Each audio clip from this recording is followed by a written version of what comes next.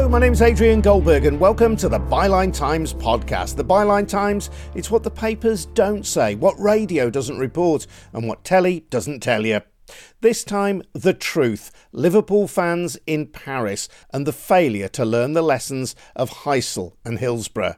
This after the European Cup final between Liverpool and Real Madrid, a match where, according to the French authorities, thousands of supporters from Merseyside turned up without tickets while others used forgeries to attempt entry to the stadium. Supporters who were there say this just isn't true and that the cops are covering up for their own incompetence after using pepper spray and tear gas indiscriminately against fans who just wanted to have a great night out. When we eventually got to the Metro, Samuel, the 10-year-old, turned to his mum, Kayla, and said, "Mum, I never want to go to this football match again. I don't want to get to another final. If we get to another final, I don't want to go." That's a 10-year-old. We'll have more of that fan's eye view shortly. I'll also be hearing from the legal expert who headed up the research on the Hillsborough Independent Panel. He says the police, the French government and football's governing body UEFA all have tough questions to answer. This is the biggest football match that is played between clubs on the European continent annually. How on earth, in a city so beautiful and so well organised in many other respects as Paris, could this actually happen? How could we get to a situation where people who had paid considerable amounts of money, not only for their tickets, but to get there from all over the world, are now outside the stadium, unable to get in for kickoff, and they're being tear gassed? All that to come. First, just a reminder that the Byline Times podcast is funded by subscriptions to the Byline Times, a monthly newspaper unafraid to tell truth to power. That's because we don't have a wealthy backer behind us telling us what to say. There are no corporate interests pulling our strings, no hedge fund billionaires in the background. We're supported by thousands of ordinary people like you. You can find out more at our website, bylinetimes.com. That's at bylinetimes.com. And if you have already taken out a subscription, thank you. First reports from the European Cup final between Liverpool and Real Madrid last month sounded just like the bad old days of football, with kick-off delayed for 36 minutes because of disorder outside the stadium. The French Interior Minister Gérald Darmanin and Sports Minister Amélie Oudéa-Castéra laid the blame squarely on Liverpool fans, amid claims that 40,000 Red supporters tried to enter the stadium either with forged tickets or no tickets at all. They were backed up by the Chief of Police, Didier Lallement, who deployed tear gas and told a hearing in the French Senate this week that its use was necessary, even against women and children. These claims had horrible echoes of the Hillsborough disaster in 1989, when lies told about Liverpool supporters were magnified in Rupert Murdoch's Sun newspaper, and for many years became the accepted mainstream version of what happened, even if they were challenged by many fans. Unlike 1989, the accounts of Liverpool supporters in Paris have been aided by videos shot on smartphones, which in many cases flatly contradict the official version. French officials have CCTV cameras to back up their version of events, don't they? Sadly not. The footage has, conveniently you might think, been deleted. John Mackey, a Liverpool fan since 1965, went to the game with his daughter Fiona and has been telling me about a night of confusion and chaos at the Stade de France. As soon as we got to the metro station, Fiona turned to me within 5 minutes of coming off the train. She says, "This doesn't look right, Dad." And it really went downhill from there. This is probably a good half mile, maybe a mile from the metro to the stadium. You would have expected some stewarding, some decent signage. And all the time, the only signs I saw was down one boulevard. And it was almost as if somebody from a primary school had made a sign that just said Stad with an arrow. And we saw 3 of those on 3 trees. Within 10 minutes of walking around a couple of boulevards, which we believe to be on the way to the stadium, we came across our first kettling. Again, no reason, no signs or no information as to why we were being kettled. We were kettled for a good 10, 15 minutes. Fortunately, the Liverpool fans were in high spirits, an opportunity to have a chat and sing a few of our songs, a few of our anthems. So this must have been around about 6:45 French time. So still a good 2.25 hours before the scheduled kickoff. We then approached our first visible police roadblock, for want of a better words. You had two police vans parked back to back.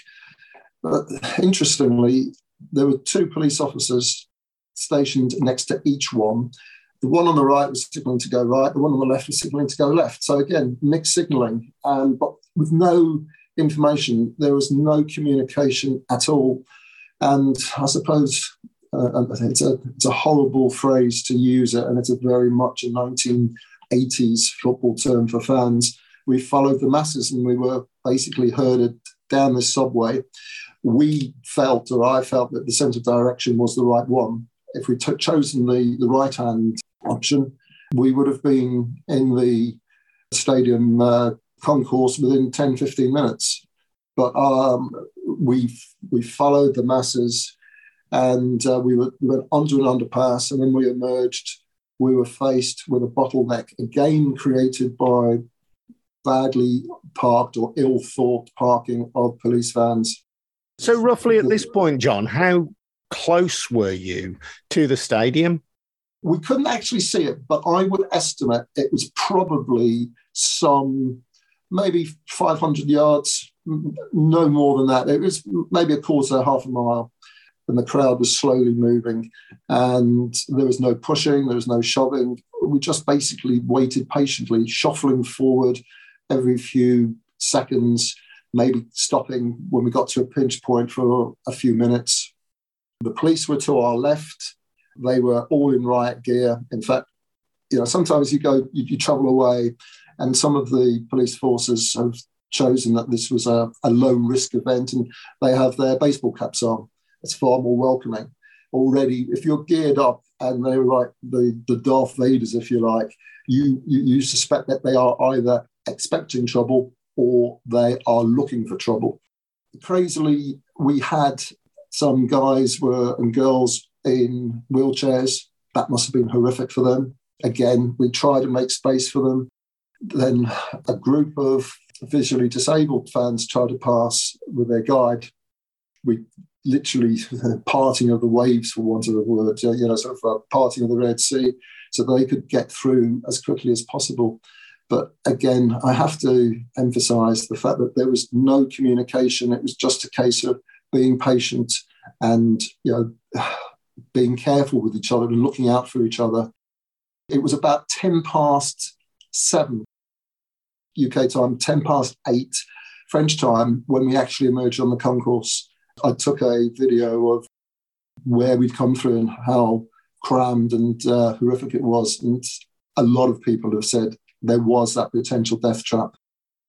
You were eventually able to get to the turnstile where you were due to enter the ground, or close to it. We went immediately to start queuing. Fiona was in one block and I was in another block. I ensured that she was safely there. By sheer coincidence, a friend of ours from the game turned up with her 10-year-old son, and I made sure they were together. And again, a great thing about football fans, and maybe I'm biased, but particularly the Liverpool fans, is that they will look after their own. 3 Scouse lads said to me and to the girls that, don't worry, mate, so we'll look after the girls. And the lad, they stepped back a little bit to create a little bit of breathing space. And sure enough, throughout the queuing and the game and afterwards, they were there as protectors, as it were. And the good news for Fiona is that she got in, but you never did. Why not? No. I was trying to get into one where I guess there was more issues. We came across fairly quickly the hordes of hooligans, for want of a better word, French locals from the Saint-Denis area, and they were clearly intent on doing all they can to take advantage of vulnerable people. They were there, for want of a better word, to be on the rob. They were snatching bags from people. They were stealing watches, literally by just going up and snatching them off the wrists. If somebody had a baseball cap that they wanted, they just snatched it and disappeared. And perhaps some naive, not, shall we say, experienced matchgoers had tickets snatched out of their hands. But more dangerously, they were regularly trying to storm the gates, to force entrance. I also witnessed them trying to climb the fencing. One or two would succeed. And it was really a case of the authorities closed our gate down. And it was clear, well, within 15, 20 minutes of queuing, that this was going to be a long evening. Subsequently, I never gained admission to the stadium at all. Did you feel unsafe? Yes, in a word. Indiscriminate pepper spraying, which I guess you've seen from a lot of the media coverage. And I must say, at this point, the media coverage has been absolutely superb. Hell of a difference from 1989. And I hate to hark back constantly to Hillsborough, but there were so many similarities, Adrian. The overcrowding, the lack of police control. But in this instance, I think because a fair few journalists were actually caught up in the same experiences that Fiona and I encountered, they had, if you like, an inside track, which probably wasn't available 33 years ago. And it was clear that I wouldn't get in, but I was definitely worried and concerned. Within probably 20 minutes of me just stepping to one side to avoid contact with the hooligans, the French riot police let go of a volley of tear gas, and they were clearly intent. I think they'd finally had enough with the local residents of Saint-Denis, the aforementioned hooligans, and they started to baton charge the French people. I was leaning against a wire fence and was quite happy to see the majority of the riot police run past. But this one officer, we made eye contact, and she was probably no more than 3 or 4 yards away from me, but running to pass in front of me. And then she just made a beeline for me. Looking at her in her eyes, we made eye contact, and it was one of absolute sheer anger. She raised her baton, and I immediately, my reflex action was to lean back on the fence. Thank God there was some give in the fence, because her baton came down exactly where I'd been standing as I flexed back, and she just ran on. It was horrific. I didn't go to a football match to be pepper sprayed, to be in a tear gas cloud, and to be baton charged, and to have such a near miss. I was close to tears, I don't mind admitting that. John Mackie brought to tears at the European Cup final, and not just by the result.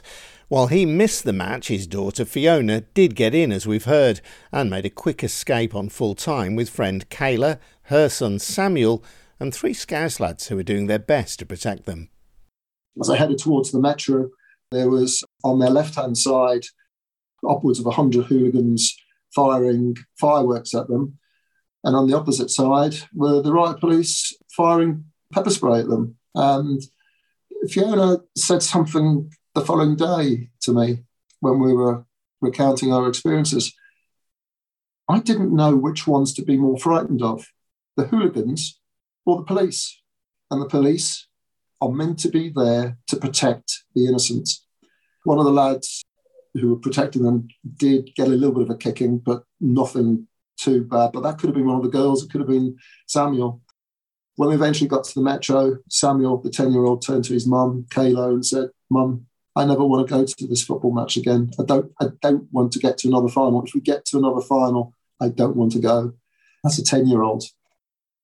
John Mackie, and accounts like his and that of his daughter, have been told by many Liverpool supporters who attended the game, with the police in particular coming in for criticism. But what about UEFA, European football's governing body, under whose auspices the game took place? They have form. Their head of security, Željko Pavlica, has previously been criticised after failing to anticipate trouble at the European Championship final at Wembley last summer, and because fans at the Europa Cup final between Rangers and Eintracht Frankfurt had water bottles confiscated by stewards in the searing heat of Seville. It's not the first time that UEFA's competence has been questioned. In 1985, 39 fans, mostly Italian, died at Heysel Stadium in Brussels when Liverpool played Juventus in another European Cup final. Let's hear now from Phil Scraton. He's a law professor at Queen's University in Belfast and was one of the driving forces in the campaign for justice after the Hillsborough disaster. He's heading up an independent inquiry into what happened in Paris. As soon as the issues came to light, which was very, very soon after kickoff, really, I was getting messages coming through about, here we go again.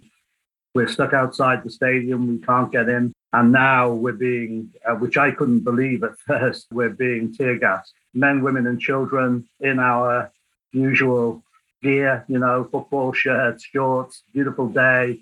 We've been celebrating. The crowd is really well behaved. Everything is going according to plan. But we got here and we've been outside here for 2-3 hours. We can't get in. We're penned. There's absolute chaos. And what's more, some of us are being assaulted by some of the local people and robbed as well. We had no idea that this was going to happen. And all we can think of is takes us back to our experiences or the experiences we heard of from our parents of what Hillsborough was like. And I think the immediate response, I guess, was how could this possibly happen? This is the biggest football match that is played between clubs on the European continent annually.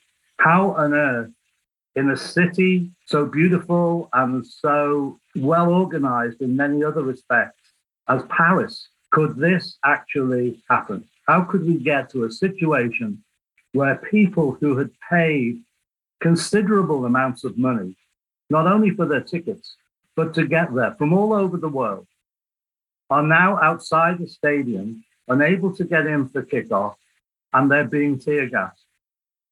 It was incredulity. That was my first response.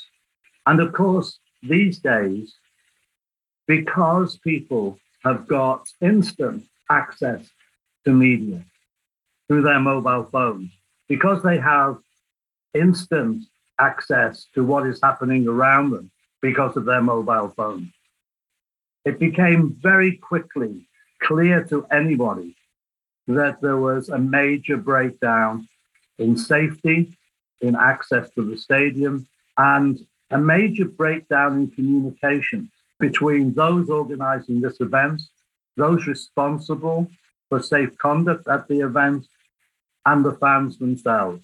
And how many fans have contacted you with their accounts, and what similarities do those accounts have?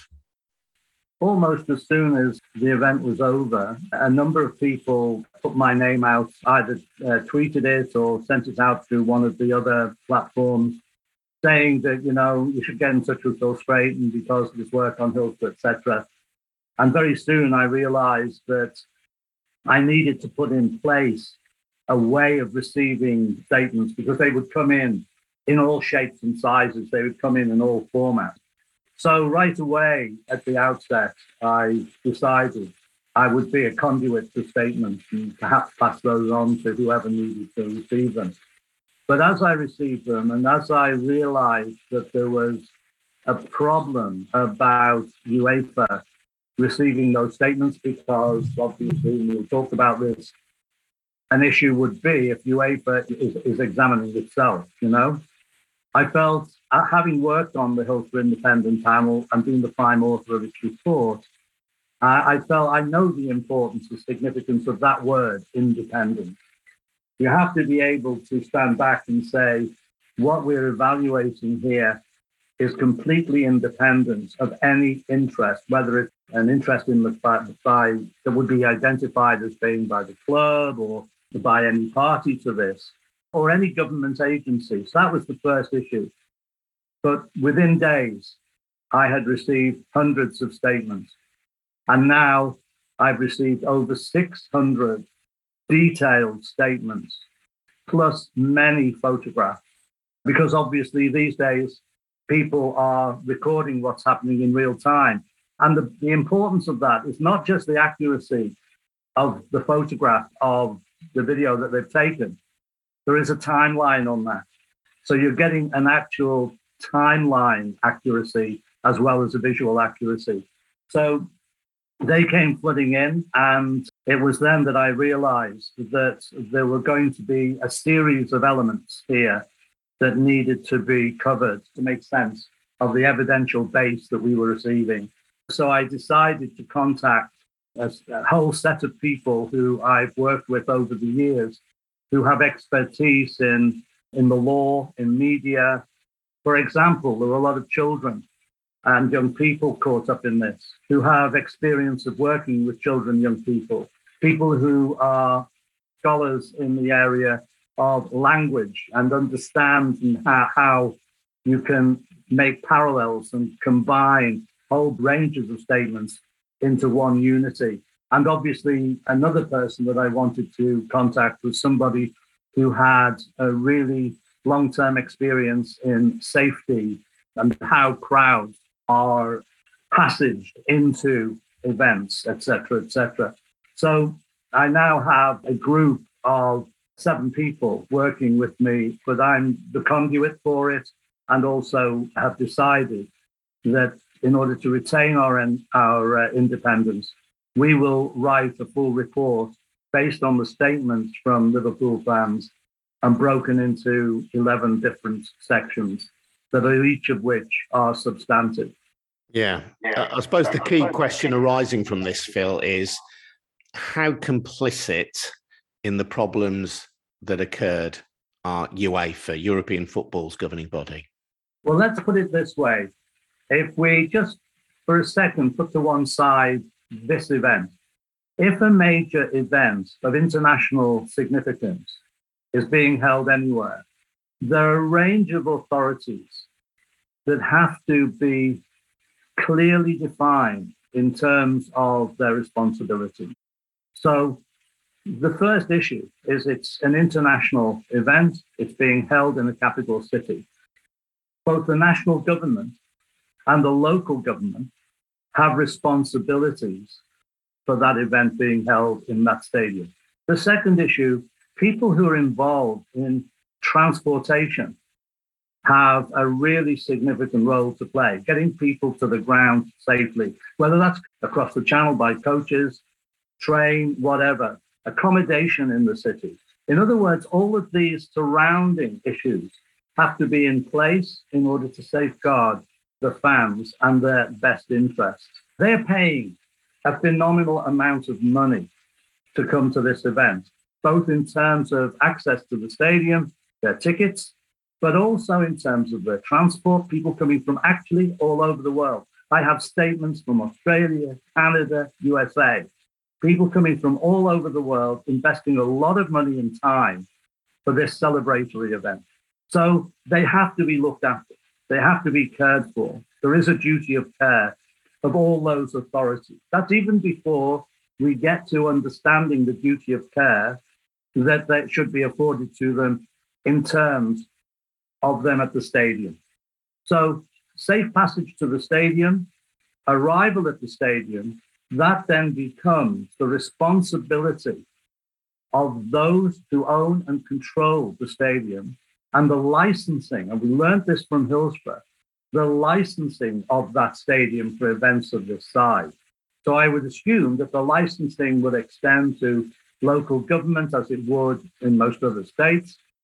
It also is about what is put in place in that stadium to ensure that fans' best interests are taken care of. And by that, I mean stewarding, so effective stewarding. Now, obviously, a movement of a crowd of this size is going to take place only because there are appropriate transportation facilities, parking cars if they come in their own cars, but more significantly, the rail and bus transport to the stadium.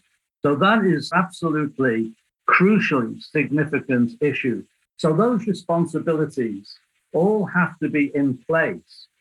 And UEFA has a responsibility not only for putting the match on, but it also has a responsibility to ensure that all of those safety facilities with all of those authorities involved are in place. They can't just assume that everything's going to be okay. UEFA has a responsibility in terms of overviewing policing, local authority provision, transportation, all of those issues. So it's not just necessarily a failure in what happens directly outside the event. It's actually about UEFA being sure, when this game was decided upon in February, that between February and last week, that period of time is used to ensure that everything is in place for the safe conduct of the game before and during, but also after the game. How do you think they discharged that responsibility in this case? I don't want to preempt our findings, but to all intents and purposes, it appears that it was minimal. I have no idea at this stage quite what UEFA was doing during that period. It's not evident whether any of those preparatory conditions were put in place, and that is of real concern. I mean, what was their due diligence? The word we use in the law is due diligence. What that actually means is that it is incumbent on authorities to ensure diligently that appropriate provision is made in any given circumstance. I can see no evidence at this stage of due diligence. Otherwise, how could it have happened that, for example, so many fans came in on one access in terms of the RER, the train? How is it that in this one game, this one event, over 5 times more people came in on one line than would be normal? Now, partly that's explained by strike action, but it appears that that wasn't even taken into account. That means that the station where those fans were deposited was a place where they had to follow road signs to the stadium. And it appears now that 37,000 were brought in on that one line, and they followed signage, which took them to a really dangerous place. There was no stewarding, although the police were around and observing their walk to the stadium.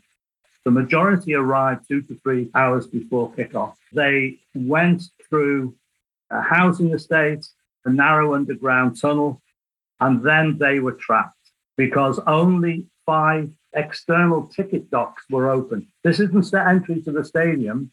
This is entry to get to the entry to the stadium. And that's where the bottleneck initially occurred.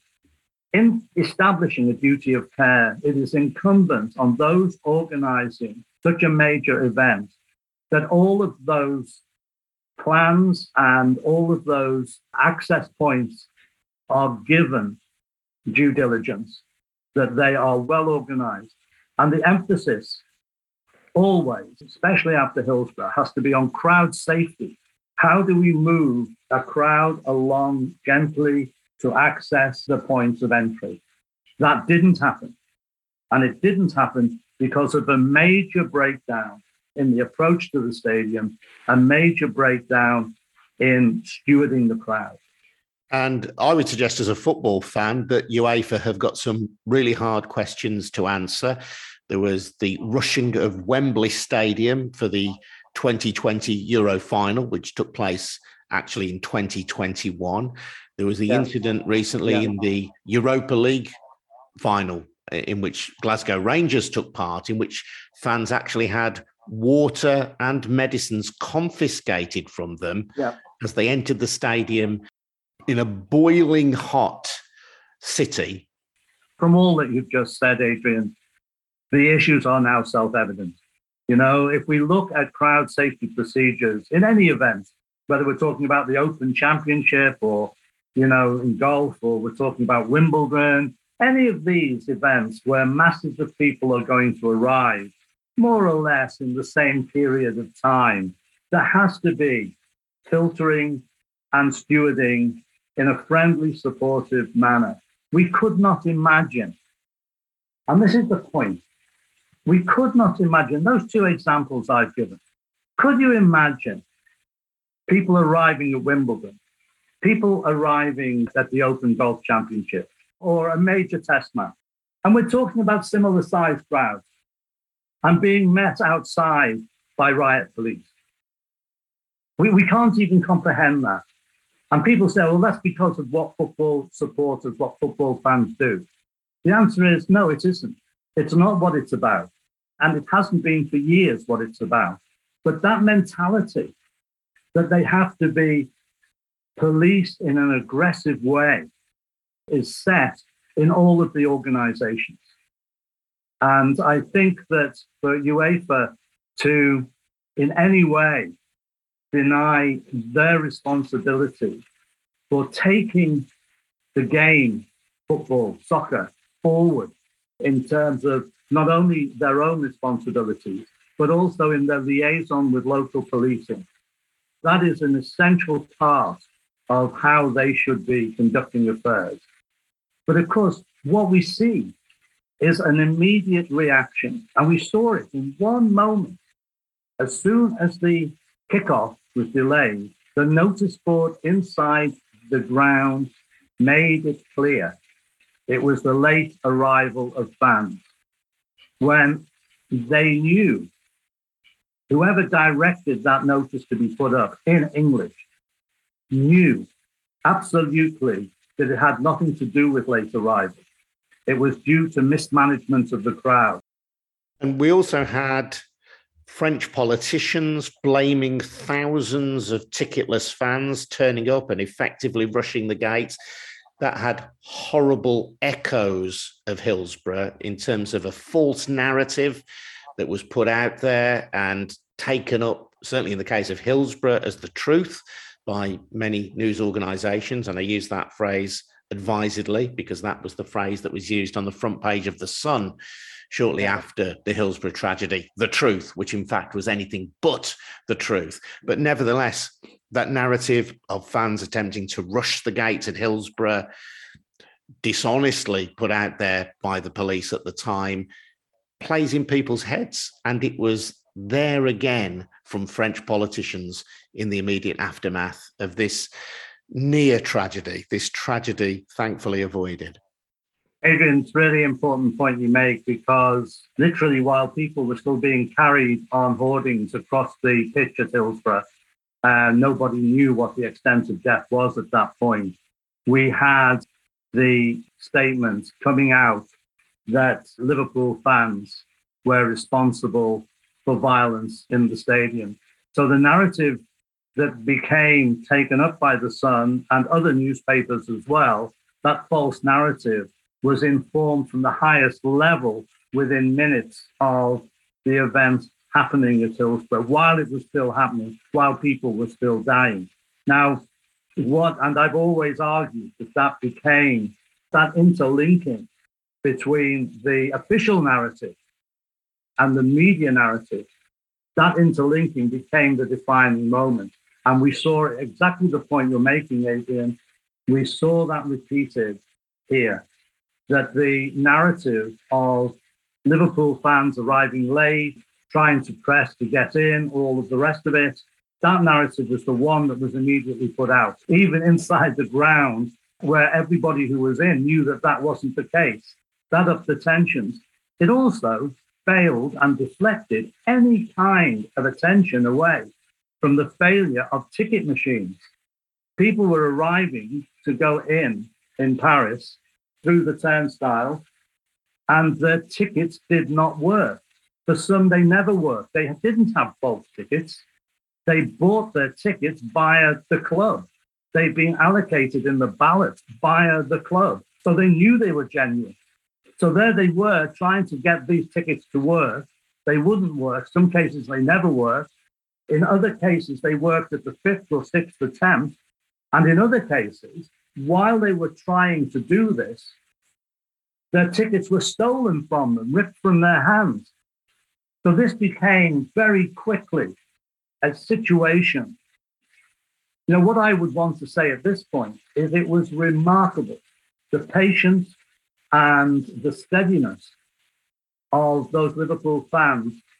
Desperate, they had now lost all this money and the potential for seeing the game, or by this time they were so anxious that they didn't want to see the game. I mean, they had children with them, that they just turned and walked away. One of the things that I would say was all the potential was there for major crowd disturbance, and it never happened. But as they walked away, they were tear gassed. I mean, you cannot write that switch. This is a major European capital. This is 2022. You cannot even begin to assess realistically how serious was the failure of UEFA, the local authorities, of policing. And I think that that's beginning to be recognized quite quickly in France. Back in 1985, Phil, I was a young man, and I remember watching the horror of the Heysel Stadium tragedy unfold on television. Now, we know that there was crowd violence on that day, but we also know that UEFA had chosen an inappropriate stadium for that match. It was a crumbling stadium. It was inadequate to deal with the crowds who were gathered there, and collapse of part of the stadium contributed to the deaths of Juventus supporters in that final against Liverpool. And here we are talking about a potential for similar tragedy 37 years later. Why is it so difficult for the authorities, both in terms of governments, but particularly in terms of UEFA, to organise matches, attracting many thousands of people, but safely and peacefully? I want to say something about Heysel, and it's this. What people have been, I suppose, careless about is only understanding Heysel as an issue of crowd-related violence. There's no question that a small number of Liverpool fans on a terrace tried to get down the terrace to a group of Juventus fans that were in the bottom corner of that terrace. In doing so, the people panicked, the wall collapsed, and people died. A dreadful tragedy. All of the focus then became that small group, 20-odd Liverpool fans, who tried to get down the terrace. Not all the focus, however, should have been there. And in fact, the Belgian authorities, their report, actually certainly doesn't exonerate them.